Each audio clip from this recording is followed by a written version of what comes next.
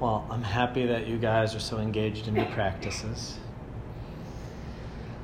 All right.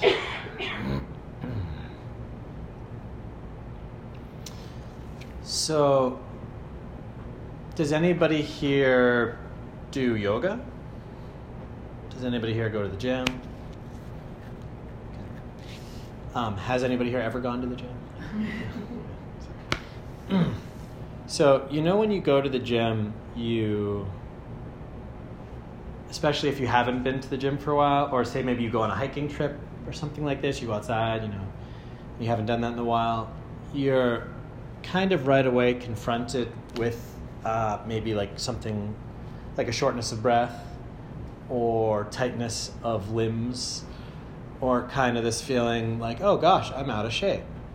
That I inhabit this body, but only when I'm doing, whatever workout or exercise or, doing something a little bit outside of my daily routine, a little bit more strenuous, I really notice how quickly, I get tired, how quickly I'm out of breath, it's not working, my heartbeat's going up. So when you start doing physical activity, you right away start to understand, here's where my body's at. Yeah, here's where my body's at. Here's kind of what I need to do for myself. If I keep exercising, if I keep doing this, I'll be able to climb up that hill without getting out of breath. If I keep going to the gym, I'll start to be able to do my workout and feel good versus feeling like exhausted and painful and sore and things like this. So by using the body, we understand where the body's at, and we understand our bodies. So when you start to meditate, you're inhabiting your mind. Yeah, and you inhabit your mind all day long, just like you inhabit your body all day long. But you're not really aware of where your mind is at throughout the day. Just like you're not really aware of where your body's at until you're actually using it to do something. So when we start to meditate, the first thing that happens is we're kind of confronted with the mind. We're confronted with our life, our reality, our world. We are confronted with all of our thoughts and our thinking patterns. Yeah, all of our emotions and our emotional patterns. Yeah, our perceptions and our perceptual patterns. Yeah, so like you guys were saying, right, if I'm sitting down to meditate and then I'm wondering, what's the time and should I look or not? And then maybe you peek and you're like, now I know, but did I just cheat on my meditation? Or I don't look and then I'm sitting there and then I'm like, did I forget to set the alarm or something? Or why isn't it going off? Or kind of just spinning off, thinking about things, what's happening in that moment, I would say, is that you are getting an insight into your craziness. You're getting an insight into your stupidity. Yeah, into we say ignorance in Buddhism. Because you're sitting there to relax and to meditate, and the mind is taking over, and it's running in a direction that's not bringing you to the goal that you set out to accomplish. But you go with it, and you believe it, and you let it mislead you endlessly. Yeah. So one of the things that happens is when you start to practice is, and I say this sometimes, the first thing you'll notice is all the reasons why you can't practice, right? It's not like you sit down and suddenly bing, you're peaceful Buddha. Usually you sit down and they have something, they call it monkey mind, is like the term they use, right? That the mind, it's like a monkey, like it's jumping around, it's grabbing things, right? It's looking, what's this, what's that? Let's go over here, right? It's just jumping around, running around, no kind of control over it. And I lived in India for a little while, and there was monkeys there where I was, and I'm like, okay, that fits very well. When you actually watch a monkey for a while, you're like, yep, that's how I am. That it just does whatever the hell it wants, and it doesn't matter, right? It's just shameless. It's like a child that's stronger, and it can just do whatever it wants. So this is also, I would say, the spiritual path. This is also the path of growth and self-growth and development and all of this stuff. It all comes back to the same thing. It's understanding yourself, understanding where you're at, and understanding where you would like to be, and then understanding how to go from here to there, how to get the results that you want. Yeah. And when you meditate, it's going to happen if you're actually practicing, right? Some people, they'll just come to this class once a week and then that's it. And then after this class ends, they'll go home and never practice until they die, and that was it, you know? And those are the results that you will get from meditating 5 times with me, and maybe you got a little understanding of it and a couple pieces, but that's as much as it was, right?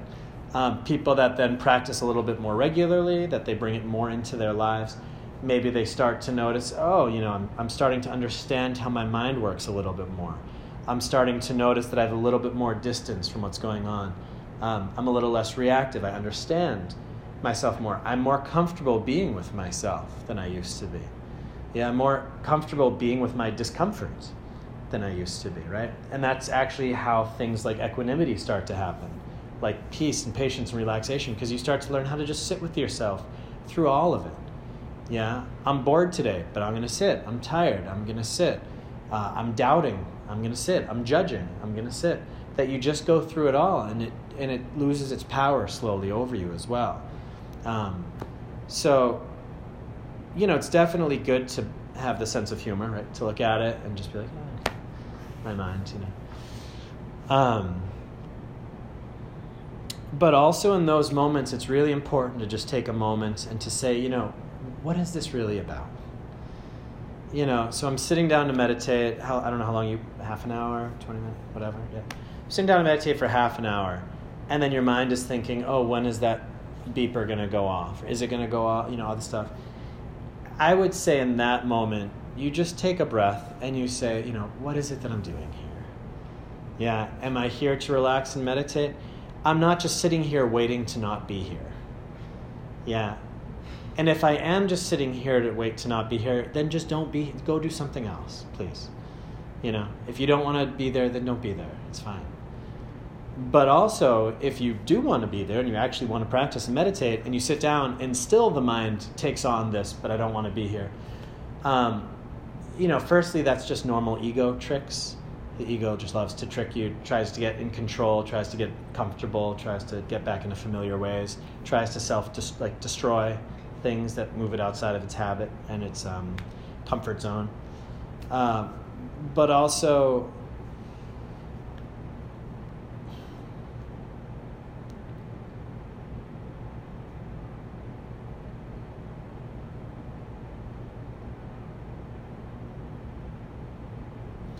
if you see in the meditation that your mind keeps following a certain pattern, like wanting to have some kind of control, like wanting to not be where it is in any given moment, you could probably bet that same mechanism plays out all day long in your life in different ways.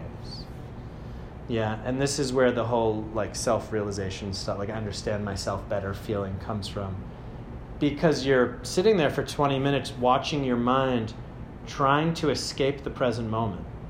You're watching your mind trying to get some kind of control, some kind of something to feed itself. And when you're not meditating, you feed it, which is kind of scary, because when you're meditating, you're watching your craziness. When I did my 10-day Vipassana retreat in India, 10 days not talking, just sitting there watching your mind. And I remember one day, it was day 4 or 5, I sat down and my mind had been really busy this whole time. And I sat down and I said, okay, mind, I thought this to myself, okay, I'm ready to practice. Let's do it. I'm fully in, let's go. And I close my eyes and my mind goes, everybody wants kung fu fighting. And I opened my eyes and I was really? I'm on a mountain in India. I have 10 days where I can just sit in this place silently, and you want to just do that to me. And it's absurd, but that was really an important lesson. It's we don't have control over the mind. We don't have control. The mind is not in our control. And it's crazy because we believe the mind. After that 10 days ended in the Vipassana retreat, there's 10 days silence, and then there's 1 day afterwards where you can talk and you kind of transition back into life. And I was talking with two of the other men that were at the retreat, and one said, "Oh, do you think that there's like two people that like lead the retreat? You know, they're like, do you think that they meditate, you know, in their rooms in the morning when we don't see them or not?" And then the other one's like, "No, they don't. I'm sure they sleep in. Like, why would they meditate if they don't have to?" And then I said, "Well, I mean, they're practitioners. Of course they wake up and meditate." And he was like, "No, I mean, they're just look at them. They don't care." And because I had just come out of a 10-day retreat of just watching my mind, I just stopped myself and I just looked at them and I said, "I have no idea what they do. And neither do any of you.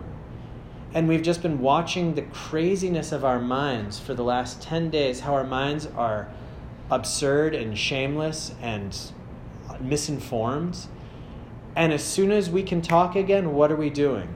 We're believing ourselves again. That same mind that I just spent 10 days watching the craziness of, I am now embodying and defending. Defending. No, they must practice that. I'm defending my belief. I'm defending my perception. I'm taking that thought, and it must be like that. And I'm fighting people with that thought. After 10 days of watching how my thoughts are insane, literally insanity. And that was just a huge lesson of, wow, we identify. We just identify. We're so quick to identify that that's me. Yeah, what if you were sitting there and those thoughts came up? Oh, is it time yet? Is it time yet? And you don't even think that those thoughts belong to you. Yeah? Oh, I don't want to sit here anymore. Okay, it's not so bad. Yeah, but I mean, I'm kind of bored. Am I doing it right? I mean, shouldn't I see results if I was doing it right? Do I need to breathe more? Maybe I should have done this after I ate. What time is it? If you could sit there with all that stuff going on and just not be involved, I like to use the word participate, not participate. Pretend your thoughts are an insane person sitting next to you, just talking in your ear, and everything there's just, you know, I treat my thoughts when I meditate the same way that I treat background noises. Like if you heard the janitor come by with like a vacuum, you'd hear it. It would come, you'd hear this noise, and then it would fade away. And then it would be silent again. Yeah, if you just sat there, your thought's going to come, it's going to do its thing, and it's going to leave. If you're thinking with it, you're feeding it. You're giving it power. You're keeping it alive. That's what makes a thought train. A train of thoughts, because you keep grabbing onto the next thought. If that janitor passed with the thing, and instead of letting just the noise go by, the vacuum, the noise go by, if I thought, oh man, that's disrupting. Doesn't he know that we're in here? Maybe I should tell him next time to wait till after he vacuum. Oh, but wouldn't that be kind of rude? He has a job, right? Yeah, but I mean, are the other people? If I started latching on to that noise, I would build a story. I would build a thought train that would keep leading me to some kind of resolution, potentially, maybe not. Maybe I just have this long thought, and then I go, oh, crap, it's time to end the meditation. Ding, okay. You know. So that's kind of like that's what we're talking about here, right? Is that this is really giving us an insight into our mind. And I had this kind of thought actually last year that I think I made a Facebook post, and I said, you know, I do not offer bells and whistles. You know, I don't offer mystical experiences.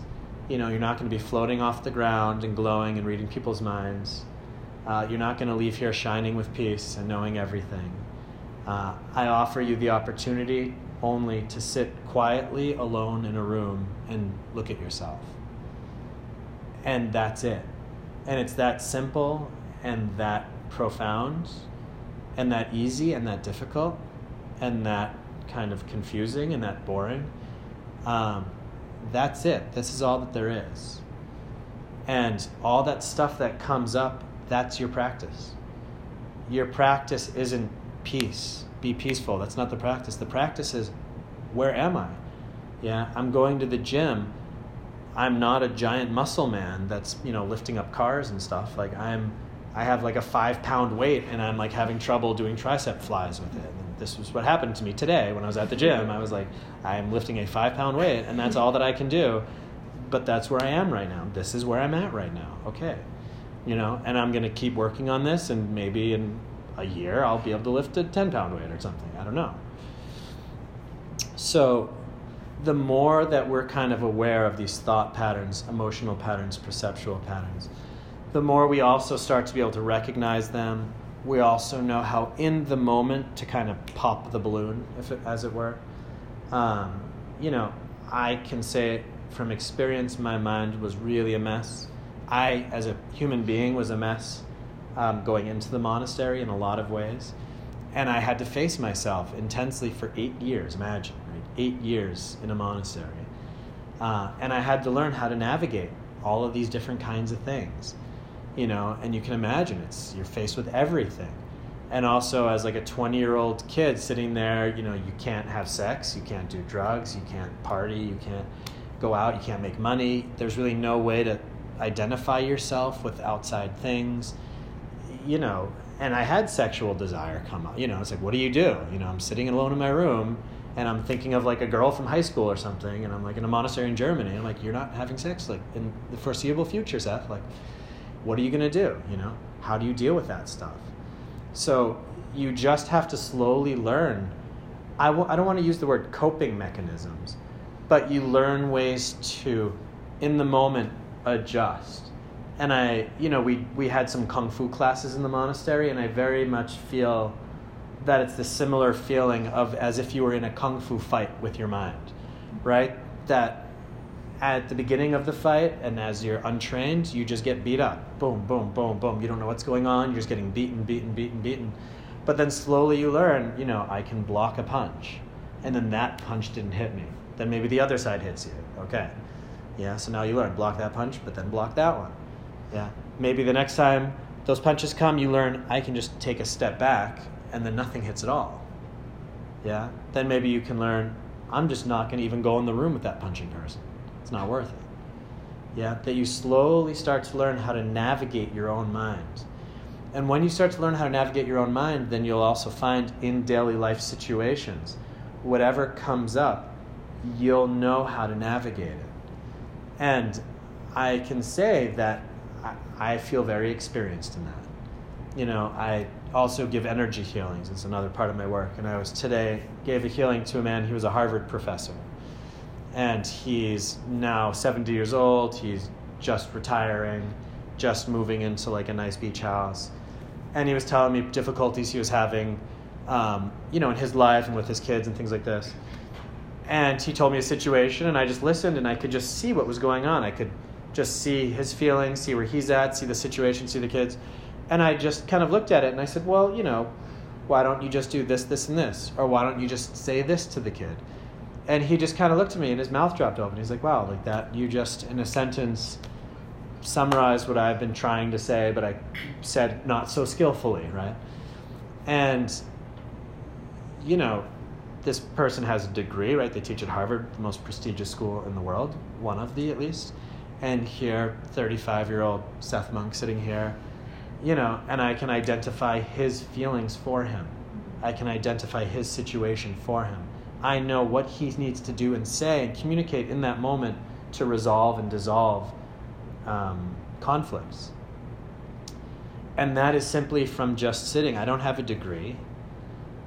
I went to school for art. I have an art degree, whatever that does for somebody. But, I don't have a degree in psychology. I didn't go to, some kind of class for that, I just sat with my mind and worked on it intensely and understood how that works.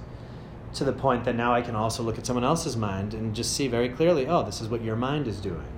These are the little things you need to switch. This is the wrong understandings in there. How to go down, switch the perception that then this machine functions more healthy. This mind, the structure works better. And that's kind of the benefit that you get from meditation, is that you start to understand yourself better, but then you also start to learn how to be more at peace with yourself, because ultimately that's the goal, right? Is that we're not just doing this to do it. One of the things also, I heard somebody once say that, in philosophy, just philosophy as a topic, the goal, quote unquote, the goal is to try to, apprehend truth, right? The goal is to try to understand how to pose theoretical ideas to try to move in the direction of like, what is the truth? But as we know, philosophy ends up pretty much nowhere, right? Philosophy, it's a lot of philosophizing, right? It's very airy, and there's like, oh, maybe it's like this, maybe it's like that. There's all these ideas. But the goal of philosophy is a head thing. But there's a lot of philosophers that were alcoholics. They were miserable. They were drunk. Yeah, what did that philosophy actually do for them? Yeah, we can talk about science and technology too, right? Technology, we're all technologically driven cultures and societies. Technology is like the big thing. What are we doing with our technology?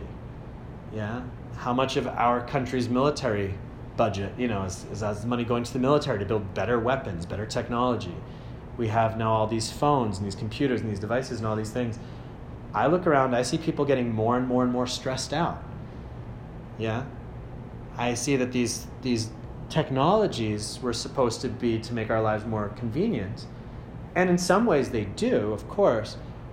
But now also it's like, well, now that I have my phone, I have no excuse not to always be working. I'm on the clock constantly. I have to receive emails in the middle of the night because I can. And even technology, it has no moral compass. It has no direction. Yeah, so that's where something like religion was supposed to come in, right? Spirituality. Yeah, this thing that there's like a moral compass and there's kind of this path towards something greater. But when you look at a lot of religions, they're completely blind, right? They're just these creation stories that have been passed down and repackaged and rebranded, and a lot of different kingdoms and different groups refashioned them to have different political leverage, right, to control communities. And then we even see, like, when you look inside of spiritual communities, you often see that there's a lot of darkness going on inside of them, actually. And that is kind of also not really doing it for us anymore. So we're back at this place where it's like, well, what is the direction we're supposed to be going in? What is the point of all of this? And the Buddha, I feel, said it as simply as possible. He said it to find the end of suffering. Yeah, which can also be said to find peace, to find freedom. If what you're doing isn't bringing you more peace and more happiness, then what are you doing? And I mean that really. What are we actually doing? Yeah, if I sit down to meditate and I'm thinking about the time the whole time, what the hell am I doing? Yeah? What is this about then? I'm not here to fulfill some kind of, structure where I have to sit here, and if I don't do it, I beat myself up because I'm bad because I didn't sit today. What is the point of this? The point of this is to be happier. If you look closely, the point of everything you've ever done is to try to be happier. Every single thing you have ever done, you've done it because you thought it was going to bring you happiness on some level, somehow. Yeah, we are happiness-driven creatures. Yeah, I think all creatures are. And it's crazy because if you think about it like that everything everybody does, it's because they're trying to feel good, they're trying to be happy. You look at the world, it's a mess. You look at all these people, we're a mess. So how is it that everybody wants happiness but is creating the opposite? Yeah? How do we still have wars? How do we have such horrible pollution? How do we have such broken political systems? Yeah, broken families, inabilities to communicate, fights in our partnerships, all of this stuff. Why? Why is that like that if we all want to be happy? And it's because we're stupid. And it's really that simple. It's that we know what we want to feel, but the how to get there, how to feel that, we're completely blind. We're completely blind to how. Yeah. We don't understand ourselves. We don't understand the mind. We don't understand nature. We don't understand other people. And the way that we're trying to get this happiness, the Buddha said it's like if you try to wash your face but your hands are dirty, right? You're just smearing more mud on your face. Yeah, it doesn't work. Yeah, the way that we try to find our happiness is not working, but we keep doing it. Yeah. Why do we keep doing it?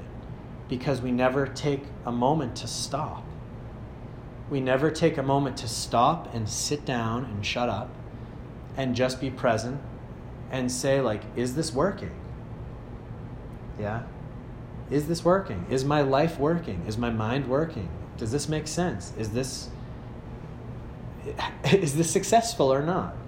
Or is this hurting me? What's going on? What needs to change?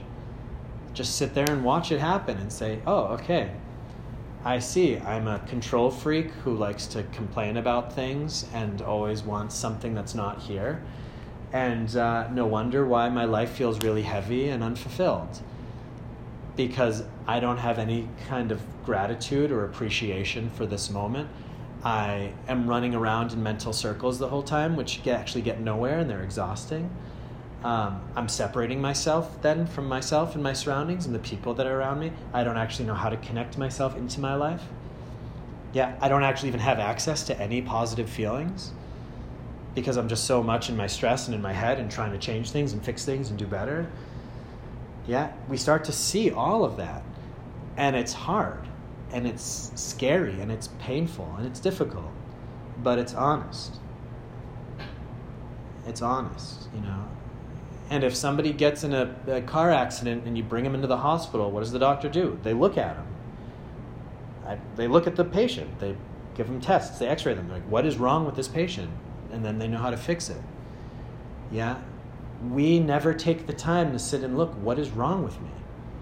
What is wrong with my mind? What's going on here? Yeah? What is not working? What is working? But what is this? What's going on?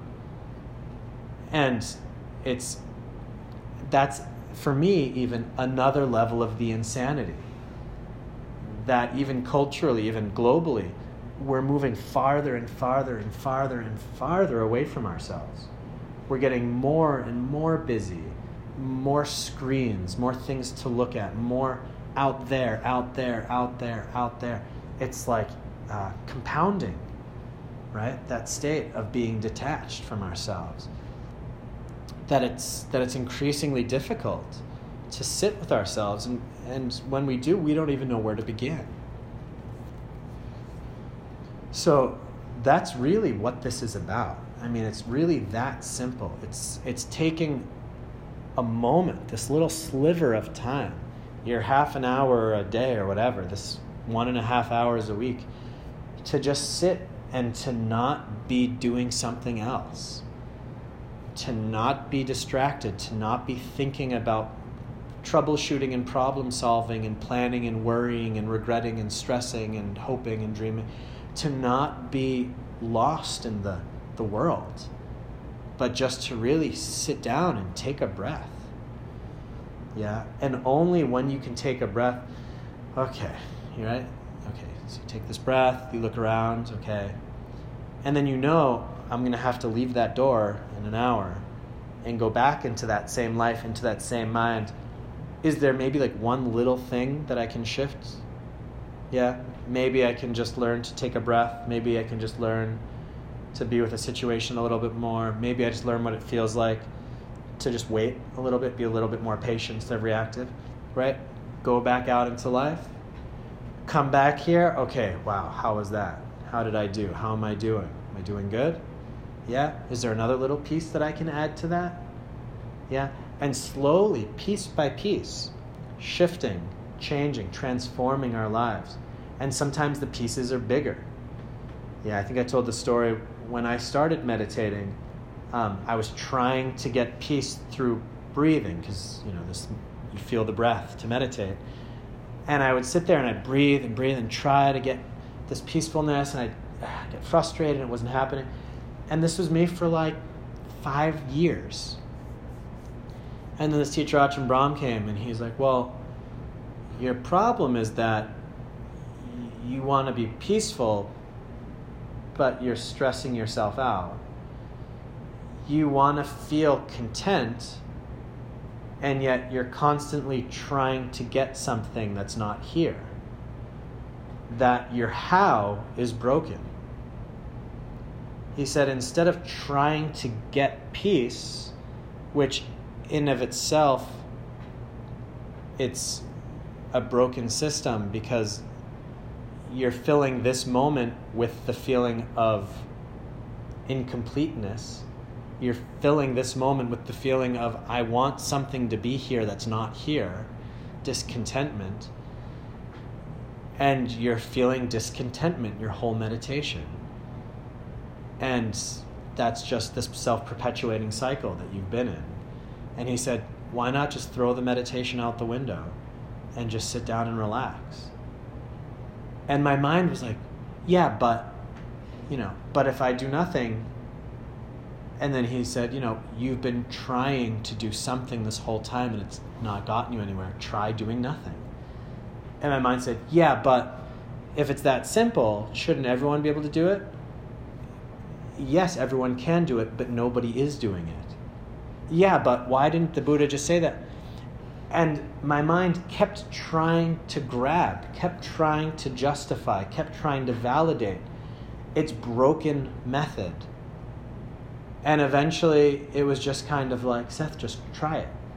Just try. Take this one meditation for this 30 minutes and just try to relax. Try to stop fighting this moment. Stop pulling and pushing and controlling, and try to just be here and let that be okay and enough. And it was one of the deepest meditations I had ever had up to that point. And it also gave me insight into something much, much deeper in myself, which I was born with, which, I don't want to get into like past life stuff or whatever, but that as far as I can remember in this life, and I was born prematurely even. So when I was born, my lungs weren't working yet, right? So I was put in like a little box. So on a deep level, there's something in me that was born feeling that the world is not okay, that the world is dangerous, that the way things are, if I drop into the way things are, I get a panic attack because I have this trauma from when I was born that says how things were, just being present in the moment was dangerous. It was suffering. I couldn't breathe. I was dying. And that energy has carried over until now. And then also I was born into a family with two parents that also liked telling me how I should be different than I was. And I went to a school who told me how I should be, how I'm not. And a bunch of kids my age who said, here's how you need to be for us to like you and accept you. And then I'm in a monastery with this Buddha statue in front of me that's saying, here's how you need to be, And I was just following along that same unconscious script of thinking that it was somewhere else, that happiness was somewhere else, peace was somewhere else. If I could just do this thing different, if I could just figure out how to, then I could. If then, yeah, on loop. And Acton Brahm came and he just looked at it and he pointed out the mechanism. He didn't give me the answer I wanted. He pointed out the mechanism itself. And he's like, this mechanism is running you in circles. Drop the mechanism. And when I could drop that, suddenly my entire life began to open up. Because then I realized, wow, actually, I never, felt gratitude, appreciation. I never felt grounded. I never really felt here. Yeah, everything was I had to do something, right? It's almost like a mantra in my mind. It's not okay. It's not okay. You're not okay. It's not okay. Something's wrong. Something's wrong. Like a mantra, an energy that was just spinning unconsciously my whole life. Yeah, and when I could see that clearly, when that could break off, it was like, wow, it was like a rebirth, right? It was like suddenly, oh my God, it is okay. Things are okay, And then I'm driving in my car today. Oh, I feel great. Everything's okay. And some woman kind of cuts me off and she starts honking and she's angry and she's yelling. And I see that, and I look at her and I just say, yeah, like, I know what that's like. I know what it's like to think that anger is the answer. I know what it's like to not take responsibility for your own mind, to blame other people. I know exactly what it's like to be like that. Yeah? And I'm happy I'm not like that anymore. Yeah? And I start to see it. And I start to see that transformation as these big pieces drop off, the little ones and the big ones. Yeah? And I also then see it in other people. And I'm like, oh, okay, they're still working on that. This is where they are. Or I'll meet somebody and I'm like, wow, they're really kind. They're really patient. God, they're friendly. I wish I was that friendly. Oh, that person's really confident. God, like, yeah, that's what I'm, that we also can vibe in with the positive qualities of people. It's like, wow, how did you get to be that confident? How did you get to be that kind? How can I do that? How can I build that in myself? Yeah, that we slowly start working and reflecting on ourselves. And I hate to use the word self-improvement because ultimately, in the deepest meditations that I've ever been in, the self goes bye-bye. That there's no more self. There's no more thoughts. There's no more feelings. There's no more willpower. There's no more duality. There's no more feeling of me, you, inside, outside. It just was just this openness. There was just an awareness, and that was it. Like spaciousness, awareness, peace. That was it. And then it's like, oh, okay, actually, when all this stuff drops away, there is just peace. That's what the Buddha's saying. The Buddha's not saying, become like me. The Buddha's saying, you are me. Yeah, you are already me. That was actually the message of Jesus, too. He's like, you are all children of God. We are all connected, yeah. All these religious figures have actually said, you are already it. You are enough. Recognize that. Acknowledge it. Drop into it.